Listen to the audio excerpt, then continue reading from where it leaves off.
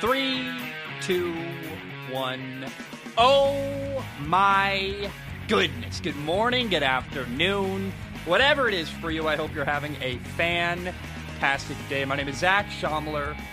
This is Strong Opinion Sports, episode 464. Welcome in. Let's start with the Dallas Cowboys. Reports have been made that the Dallas Cowboys are planning to release wide receiver Amari Cooper.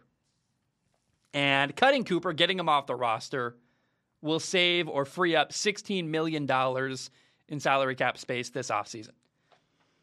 The new league year starts on my birthday, March 16th. And on March 20th, Amari Cooper is due to make $20 million fully guaranteed. So getting him off the roster saves him a ton of money. Remember, the Cowboys traded a first-round pick to get Amari Cooper from the Raiders in 2018. And it's debatable now that the Raiders won the trade because they used that pick to draft a stud starting safety, Jonathan Abram. Jonathan Abram still plays for the Raiders. Amari Cooper's already gone from the Cowboys, or at least so we believe. We will see if that actually does happen. I believe he will get released. Amari Cooper had over 1,000 yards receiving in 2018, again in 2019, and then again in 2020.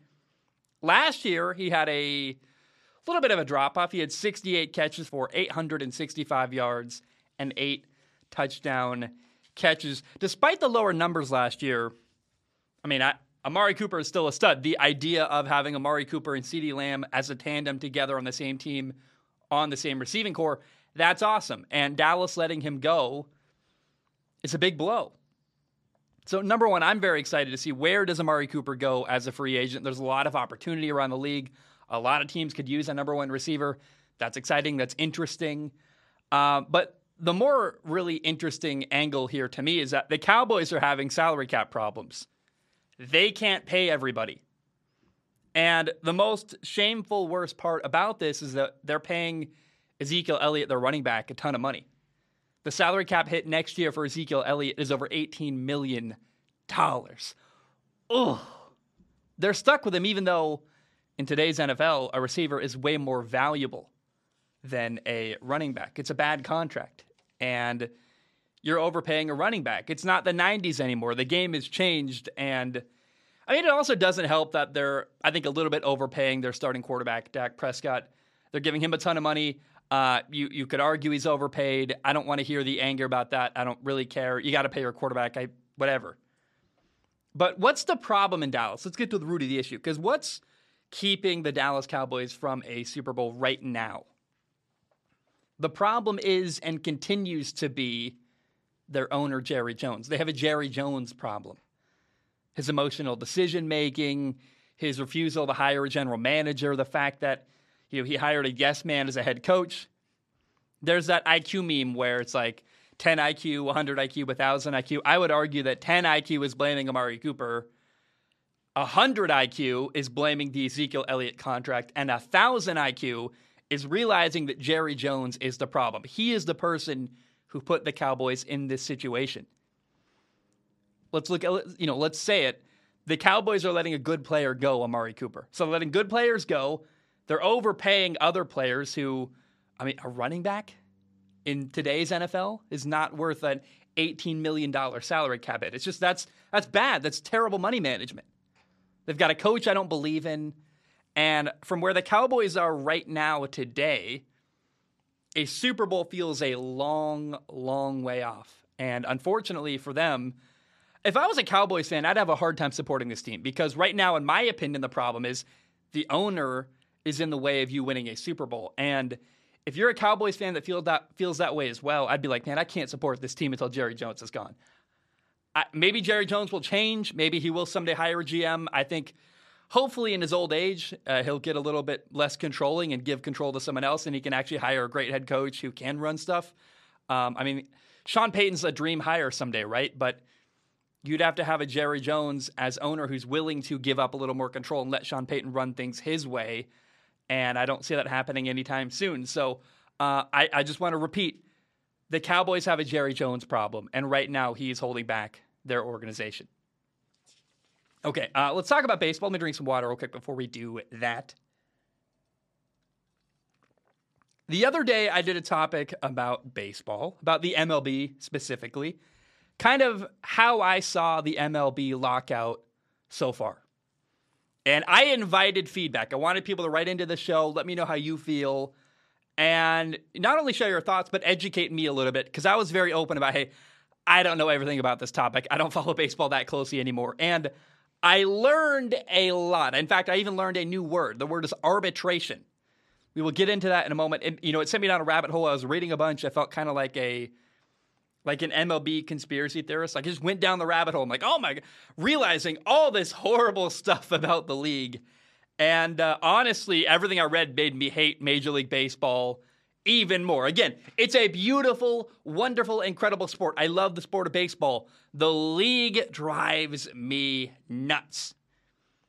MLB owners are cheap and stingy, and they use, frankly, dirty tricks to avoid paying players. It's shameful. It's awful.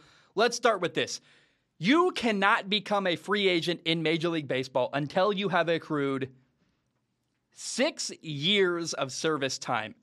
Now, that's not just having 6 years in the league. It's actually, because that would be too easy, right? Oh, you're in the NFL for 6 years? You've been in the league for 6 years. No. In baseball, it's a little bit different. In Major League Baseball, they're like, hey, if you're in the league for 6 years, you may not actually have 6 years of service time. How do you get even 1 year of service time in Major League Baseball? You need to be on an active roster for 172 days. That counts as 1 year. By the way, the regular season is 187 days, and so often what you will see is, teams will hold a player in the minor league system for a little bit, making their timeline of their clock stretch out even longer by about even a year. So after 6 years of, quote, service, you can finally become a free agent. Now, the way that teams screw that timeline, Major League Baseball is used like a trap, and players do not get called up because owners don't want to pay them. These billionaire owners who don't understand the value in a baseball player, which is their best commodity as a franchise, they will keep players in the minors to make their clock and service time stretch out even longer. Again, like I said, like a year even. And the guys getting screwed the most right now in Major League Baseball are not the guys at the top getting a ton of money, guys like Bryce Harper or Mike Trout. The guys getting screwed right now in Major League Baseball are the role players or the young guys in the league. So minor leaguers are getting paid basically nothing, like literally less than minimum wage. And even younger star players can take forever before they really actually get paid market value, before they get a big contract. Guys like Juan Soto or Pete Alonso, who haven't accrued that 6 years of service required, even though they're massive stars. Juan Soto is my personal favorite baseball player. I love his approach. I love his batting style, everything.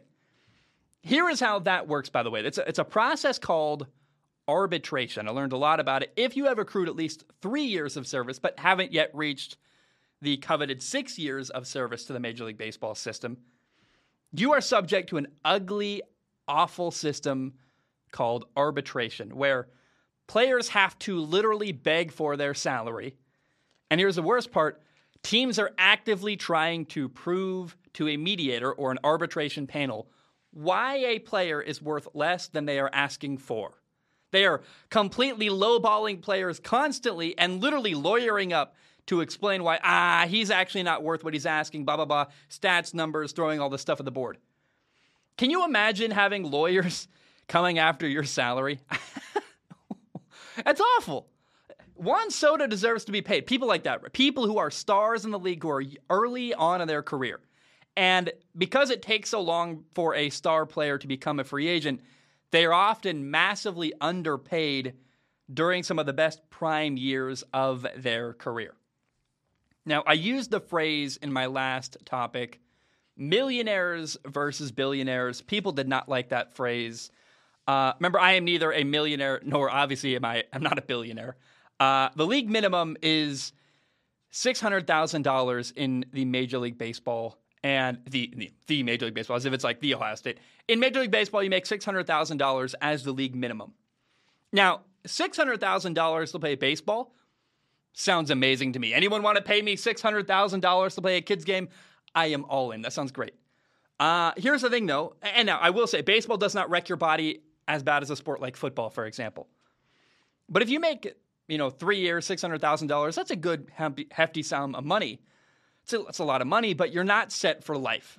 And what I think is really annoying here is you have these billionaire owners just flat out refusing to pay their most important asset, their players. It's ridiculous. It's stupid. And the more I learn about the MLB, the less I like it. For example, I learned about the luxury tax, which it's not a salary cap. You can spend beyond the luxury tax amount. You just got to pay a tax or a fee to spend more than that amount of money. What that really does, if I didn't explain it very well, it means that if you spend beyond a certain amount of money, you got to pay even more money, which, again, what that really does is means that the teams at the bottom that have less revenue cannot spend more than the luxury tax, and the really rich teams don't even care. Like, sure, we'll waste bucket loads of money and go beyond the luxury tax, and all it really does is make the divide between rich teams and poor teams even worse and even greater. And oh man, I learned a lot. I don't talk about baseball that often for obvious reason. I don't love the league, but the league refuses to change. They refuse to empower their players. They refuse to allow personality, bat flips, and celebrations. And arbitration is horrible. The lack of a salary cap is so infuriating. Oh, let's have a luxury tax, which again, all it does is make that divide even greater between the top and the bottom. And in my opinion, they're ruining the great sport of baseball. Baseball is amazing. I love the sport. It's beautiful. I love playoff baseball. It's incredible. But I hate the league. It's a beautiful sport with a horrible league, and if there is any way to get Major League Baseball out of baseball and just watch baseball without their nonsense, I would be so happy for that. That's not going to happen anytime soon, but the more I learn, the more I educate myself on what's going on in Major League Baseball, the more I listen to you guys giving me feedback, I just get increasingly turned off from the sport, and it's unfortunate, but I'm like, I'm not dealing with all that nonsense. I 6 years of service time before you can become a free agent is ridiculous. And I learned a lot. I listened to your feedback, and all it really did was infuriate me even further. Like, baseball fans, who supports this? Like, I don't understand. I genuine question. Like, I get it if you love the sport, and I understand wanting to watch the sport played at the highest level by the best people. Like, I would have a hard time watching college baseball or high school baseball because I'm like, I know there's a better level out there. Although, like, look, the Little League World Series, when it's on, I watch it. It's fun. I watch the Little League World Series way more than I watch Major League Baseball, which is sad and a weird coincidence, I guess. I don't know. But I want it. Major League Baseball fans, like, does anyone feel good about the stuff I just talked about? Arbitration, 6 years of service, the luxury tax. It's all nonsense, and it drives me bonkers. And I want to hear your feedback a little more. I probably won't cover it even further, but I just... It's so frustrating to learn more about a league that is, in my opinion, ruining a really great sport, the sport of baseball. Okay, the Haas F1 team, Haas, I never know how to pronounce this name. The Haas F1 team announced that they are dropping Russian title sponsor Ural Kali. They've also terminated the contract of one of their drivers, Nikita Mazepin. So amidst the war with Ukraine, having a Russian title sponsor, and we'll get into more, it was a bad look. And a lot of people, after Nikita Mazepin got axed by the team, were feeling sympathetic for Nikita Mazepin, saying, oh, it's not his fault. Well, here's what they're missing about that. Here's what people don't really, I think, understand when you feel sympathy for Nikita Mazepin. Nikita Mazepin and the sponsor Ural Kali came hand in hand. And I might be pronouncing Ural Kali. I don't know how to say that. Ural, U-R-A-L-K-A-L-I. However you pronounce that, I'm going to say Ural Kali. I don't really care how it's pronounced, honestly. They're gone. They're out of F1 anyway. Nikita Mazepin's dad is a Russian oligarch. And the only reason Nikita Mazepin was brought in as a driver for Haas was because he brought money with him. He wasn't deserving. He wasn't a great driver. He paid for a seat. He was a gentleman driver. And without the money, there was no reason to put up with him. Now, on top of all that, during his brief stint as an F1 driver, Nikita Mazepin came across as totally unlikable to me. And I really despise the idea of a great driver sitting at home while we are all forced to watch Nikita Mazepin try to drive an F1 car. It was always a shameful waste. I hated it because in my mind, the best drivers in the world should drive in Formula One. That's simply not Nikita Mazepin. We called him Mazespin because he was horrible. And I don't like having guys like him in Formula One. It just puts the whole thing to shame a little bit, in my opinion, and it kind of makes a mockery of the talent required to really become an F1 driver. Now, there is one looming question left I want to ask, which is, where will the money come from to fund the Haas F1 team?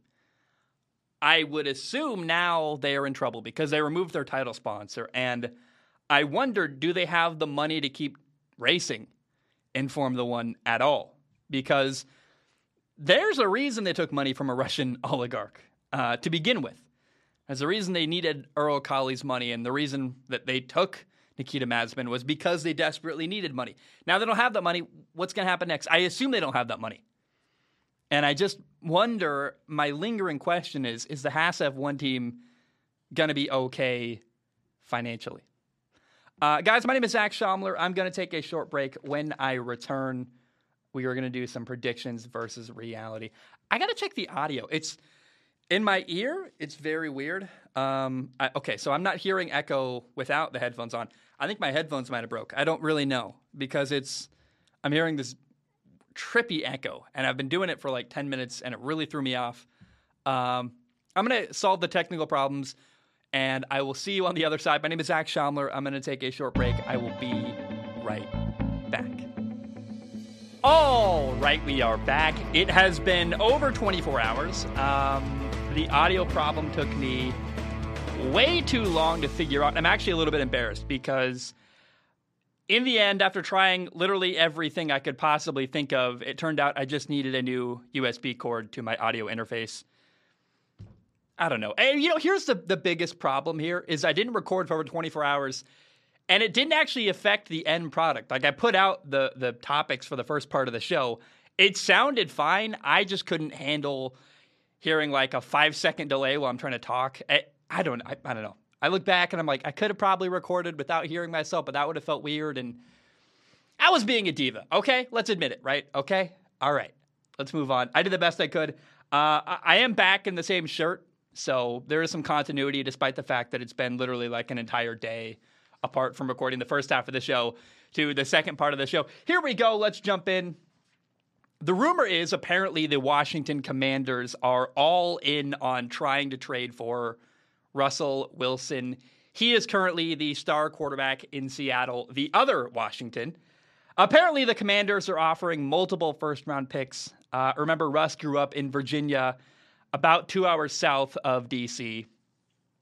And I love this idea. I am all for mortgaging your future, trading away first-round picks to go get a franchise quarterback. I don't think it's going to happen. But I believe that Russ on that team in Washington, the Commanders, could win the NFC East. I think they could leapfrog the Dallas Cowboys. Remember, it feels like every year a new team wins that division anyway. They run the ball really well. Last year they had a ton of receivers get hurt. Curtis Samuel got hurt. Logan Thomas got hurt, their tight end. Their stud defensive end, Chase Young, got hurt. Their defense looked really bad last year, but I think appearances are a little bit different than the reality. I think a lot of that was a lack of support from their offense. I mean, kind of like a pitcher in baseball, a defense in the NFL needs run support. And if your offense isn't putting up points, it's hard to be successful as a defense in the NFL. On top of that, people getting hurt. And I don't know. It was a weird year for the Washington last year. It kind of got ruined by injuries. But I will tell you, Russell Wilson throwing to Terry McLaurin sounds like a really, really fun combination to me.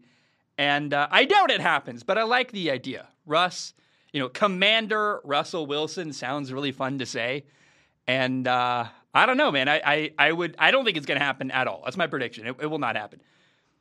If it does, though, I'm jumping out of my seat. I'll be very, very excited. And for a long time, I've been complaining that the Seattle Seahawks do not properly appreciate Russell Wilson, nor do they properly support him. And I don't know. I don't know that Washington is the best organization to build around him, but I don't know. I'm happy for a change. I want to see that happen. I like chaos in the league, and I'd be very, very happy to see Commander Russell Wilson.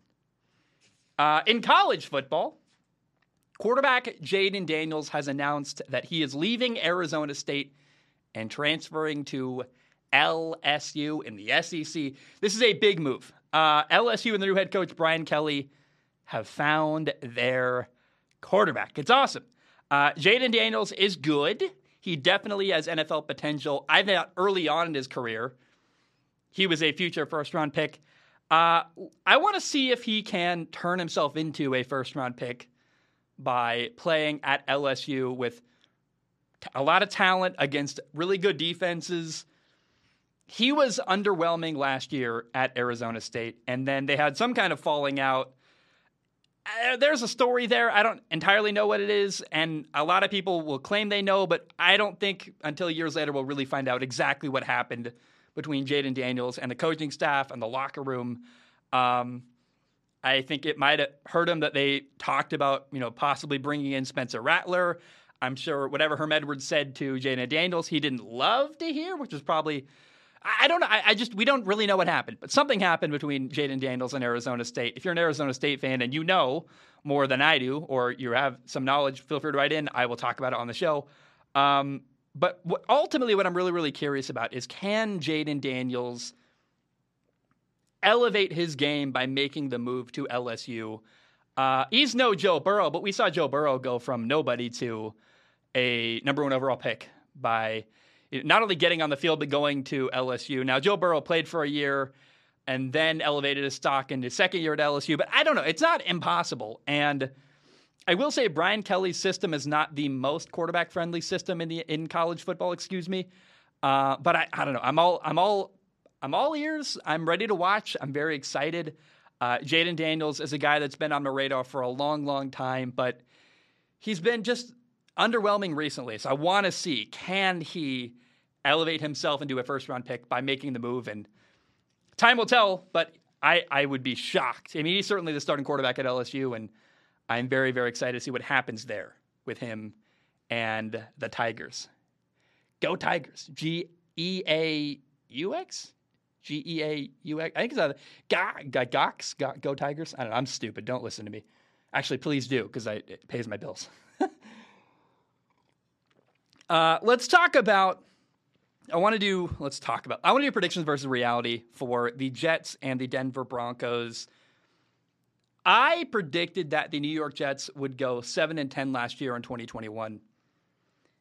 In reality, they went 4-13, and it was not exactly the exciting turnaround I thought it would be. And I honestly thought their young rookie quarterback, Zach Wilson, would have a better rookie year than he did. In 13 games, Zach Wilson had a 55.6% completion percentage.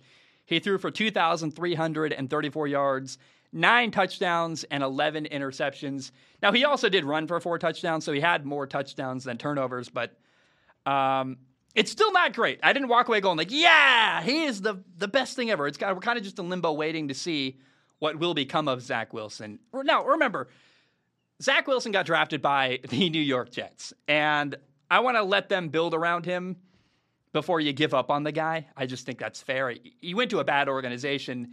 He was a rookie quarterback on a bad team. Now, the Jets started 1-4, and by far his most painful performance was when he threw 4 interceptions against the Patriots in week 2 early on in the year. And he never really had the great breakout game where I went, yeah, that's why he was a number 2 overall pick. Like, I kind of waited, and he made a couple plays here and there, and I thought did some good stuff. And I guess highlights from his rookie year are awesome, but the consistency wasn't there. But again, I go back to he went to the Jets, who haven't made the playoffs in literally over 10 years. And so I got a lot of patience for Zach Wilson. We'll see how things go. He certainly has talent, and I want to see how they build around him. Now, the Jets' defense was absolutely terrible. And they actually do have a defensive head coach, Robert Saleh. but it really didn't show. I mean, you're watching like this team has a defensive head coach like you would never know. They were literally last in the NFL. They ranked 32 out of 32 teams on defense. Now, second-year corner Bryce Hall stepped up. He was a fifth-round pick in 2020. He became a solid starter at corner. Also, rookie corner Michael Carter was encouraging. He was a good number 3 corner playing in the slot. And, I mean, the Jets have a ton of cap space next offseason, so nearly $50 million, little over $48 million. They're one of the teams in the NFL that has the most money available to spend in free agency. Could they maybe go after Amari Cooper? I want to see them make a move or two to build around their young quarterback. And I want to see how they build around Zach Wilson this offseason. Now, the 2 best moments of the year for the Jets, I thought their overtime win week 4 over Tennessee for their first win of the year was awesome. It was a high point where I was like, yeah, I felt really good. If there was one moment where Zach Wilson shined, it was that game where he made a couple plays off script and had a big throw or 2 downfield. The other really fun moment for the Jets last year was week 8 when their backup quarterback, Mike White, threw for literally over 400 yards and beat the Cincinnati Bengals. That was just a really fun moment. It wasn't like, yeah, we feel great about the future because Mike White isn't your franchise quarterback. In fact, it was kind of weird. It started a bit of a quarterback controversy for a brief period there in New York. But if you're a Jets fan, like you're looking for anything fun to root for, and that was certainly a fun moment from last year. Now, at receiver, I was excited to watch rookie second-round pick Elijah Moore. I was also excited to watch Corey Davis, who was their, quote, big free agent signing last year. And then also second-year receiver Denzel Mims was a player on my radar. Denzel Mims only had 8 catches in 11 games. He was a second-round pick in 2020, and last year was a really big disappointment, in my opinion. I was hoping he would produce a lot and have a solid impact. He just didn't, and I don't know what to do with that information. It's just disappointing. Now, the Jets' leading receiver was rookie receiver Elijah Moore. He had 43 catches for 538 yards and 5 touchdown catches in just 11 games. I love the guy. He's got a lot of potential. I'm excited for the future. Again, I go back to Elijah Moore paired with Amari Cooper. Sounds like a really fun dynamic duo. I would love to see that. Now, the Jets' second leading receiver was their, go back to that quote, big free agent signing, Corey Davis. He only played in 9 games. He caught 34 passes for 492 yards and 4 touchdowns. He was the Jets' second leading receiver, but that's not saying much. And I was hoping he'd make a bigger impact coming from Tennessee. He was trying to kind of resurrect his career coming over from Tennessee last year, and it's fine. I wish he played in more games. I wish he had better numbers, but I don't know. It wasn't encouraging, but we'll see how things work out in the future. Now, the Jets' leading rusher is a really, really positive story.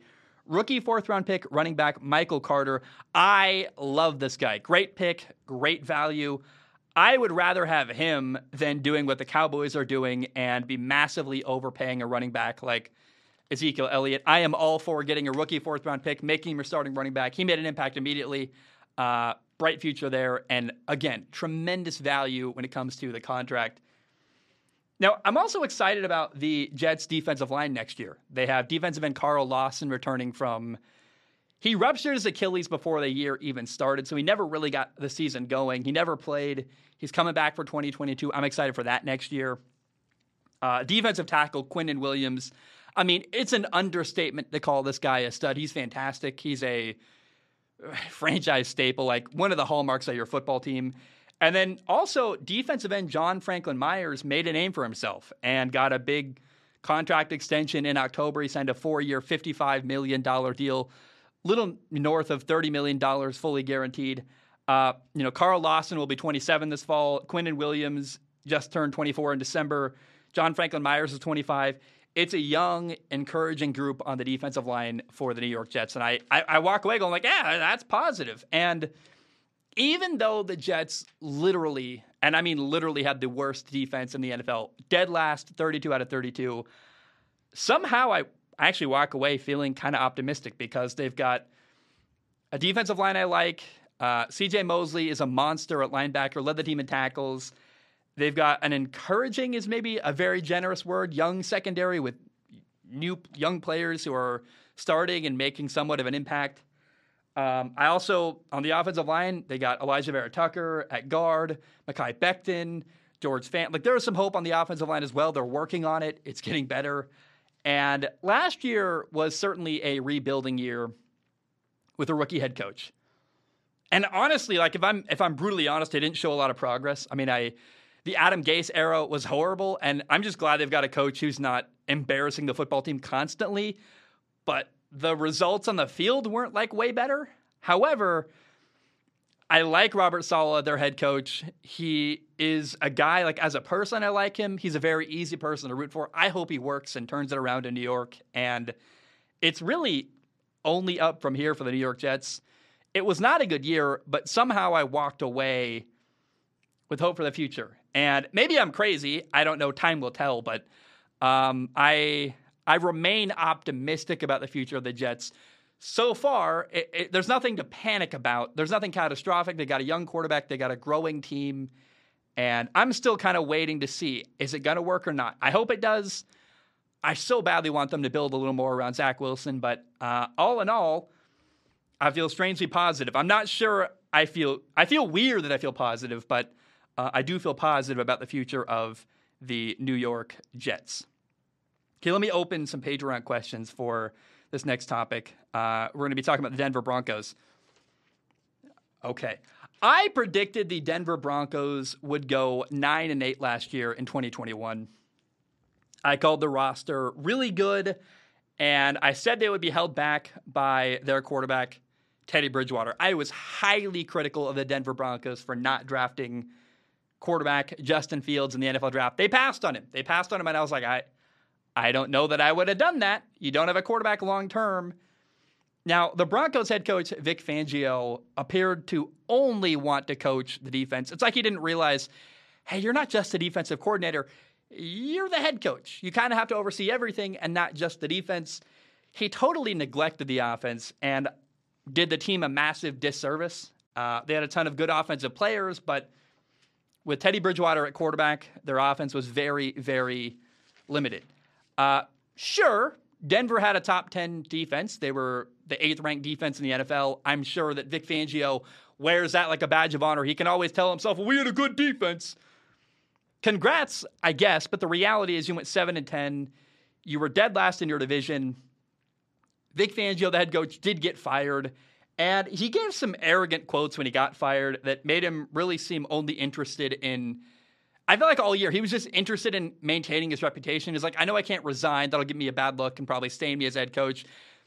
I don't know. I feel horrible about what happened last year in Denver. And Vic Fangio walked away coming across as very unlikable and just completely committed to self-preservation. He was a head coach, I guess, but all season, again, he really seemed to only want to coach defense. And he's a good defensive coordinator. He is a terrible, terrible head coach. And you just can't ignore one side of the football. And by the way, they drafted, stud corner Patrick Surtain, number 9 overall. As a rookie, he had 4 interceptions and 14 passes defended. That's great. Like, having a good stud corner is awesome. And if you get a guy like Aaron Rodgers, he's going to be a valuable piece to help you win next year. Here's the thing.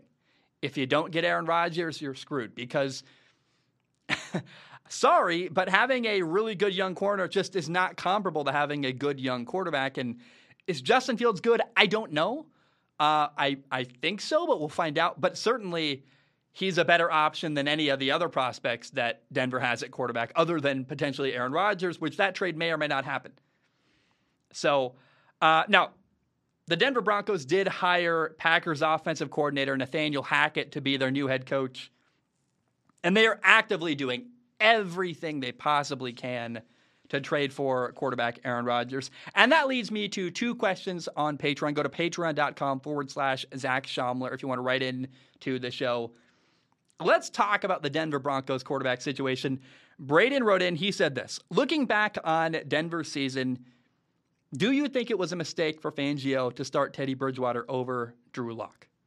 Personally, I always believed that despite Teddy being well, Teddy banking your job and the team's success on a journeyman quarterback and not opting to keep evaluating your young quarterback reeked of something I like to call trying not to get fired-itis. That's a great new made-up word.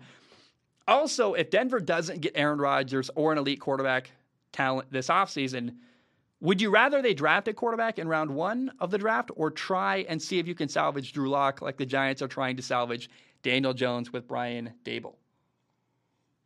It's interesting to compare Daniel Jones to Drew Lock. I think Daniel Jones has more physical gifts than Drew Lock. Drew Lock has a big arm. He's done some boneheaded stuff off the field and broke COVID protocols and not been able to play, and I think really embarrassed himself a couple times. Daniel Jones maybe has embarrassed himself on the field, maybe with fumbling and falling down or something, but I see a world where Brian Daboll can get the most out of Daniel Jones. I'm not real confident that Nathaniel Hackett is the guy to get the most out of Drew Lock. Can anyone get the most out of Drew Lock? I don't know. Now, the shame is that Teddy Bridgewater didn't help Denver at all last year. Like, he was just neutral, if not negative. And here's what's the shameful thing.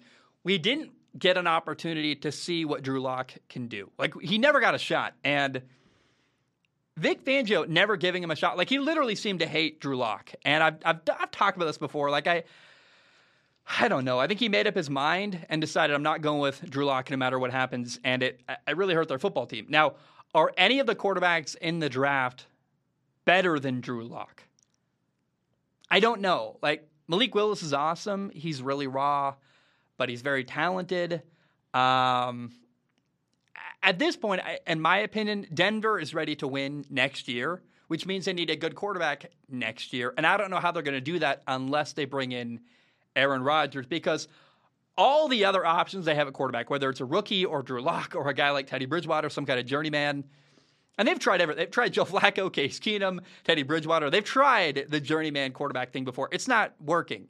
It's a good roster that needs an elite quarterback, and they need it as soon as possible to not waste the good roster they have. I just go back to, I wish they drafted Justin Fields. They really had an opportunity there to get a talented guy and maybe mold him into a good quarterback. Now, Vic Fangio appeared just uninterested in developing a young quarterback, so they drafted a great corner, but again, a great corner doesn't win you games the same way a quarterback can. Denver needed a quarterback, and they had a shot last year. They didn't draft him, and now their only option basically is to trade for Aaron Rodgers. Now, Nathan wrote in, he said this: I know you talked about the idea of Aaron Rodgers going to the Denver Broncos recently, and I feel like him going to the Broncos is exactly the problem they've had with Peyton, because they might have 1 or 2 good years with Aaron Rodgers. After he's gone, they're going to be in the same predicament they are in right now. I think the best long-term outcome for the Broncos is to draft a quarterback and let Nathaniel Hackett build him up to become a long-term solution. I know they are a Super Bowl team right now, but why aren't they ever thinking about their future?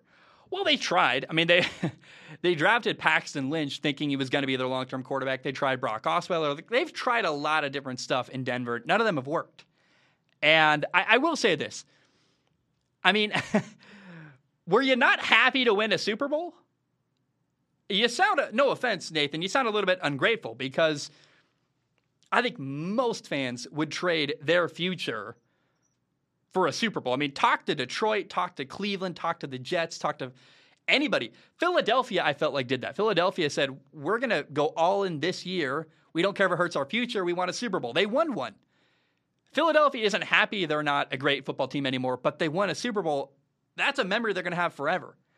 And a lot of teams would love to win a Super Bowl and don't really care if it hurts their future. Plus, also, would you rather be average with a good quarterback or a solid quarterback for years? I mean, you could be the Dallas Cowboys, where you've got a solid quarterback, Dak Prescott, but you're never going to win a Super Bowl. You're overpaying him a little bit. I worry Arizona's going to be a team like that too with Kyler Murray. Do you want to be always solid with, well, we got our quarterback, but we're never going to win a Super Bowl? I don't know you want that. Maybe you do, but I think the tantalizing idea of, for a 2-year period, this could work. I don't know if they're going to win a Super Bowl with Aaron Rodgers, but I really believe they could. how valuable to you is that belief for 2 years that you're like, we got a real shot? Like, I would want that if I was a fan of the Denver Broncos, and I would rather be great for a year or two and make a run for it than be like solid and average for 10 years without a Super Bowl in any of those 10 years. Does that make sense? The trade-off is worth it to me. I don't know if I shaped how you feel about that, Nathan, but look, you got Peyton Manning, you won a Super Bowl. It worked for you. I'm sorry it's been a rough couple of years since then, but with perspective, remember, almost every team in the NFL would trade places with you. They would be happy to say, we won a Super Bowl. It was a great year. It's a fond memory I will always remember. And I'm sorry if you don't like that trading, getting Peyton Manning kind of hurt your future, but was it not worth it? Because it sounds worth it to me. Okay, I want to, before we end the show, it's weird because I've only recorded for, 23 minutes, 24 minutes now.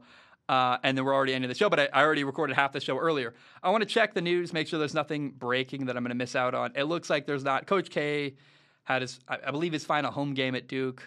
Don't quote me on that. I should talk about Coach K at some point. Today is not the time to do that. NFL news, let's Google, just make sure there's nothing breaking. I don't think so. We're a couple days away from the NFL free agency starting and the new league year starting on March 16th. So, we got a couple days to kind of slip in some predictions versus reality episodes and go through every team, how their season went. Guys, my name is Zach Schaumler. Thank you so very much for tuning in. I love you. I appreciate you. I will see you very, very soon, hopefully either later today or early tomorrow. My name is Zach Schaumler. Have a great day. Ba-dum-bum. Bam. We are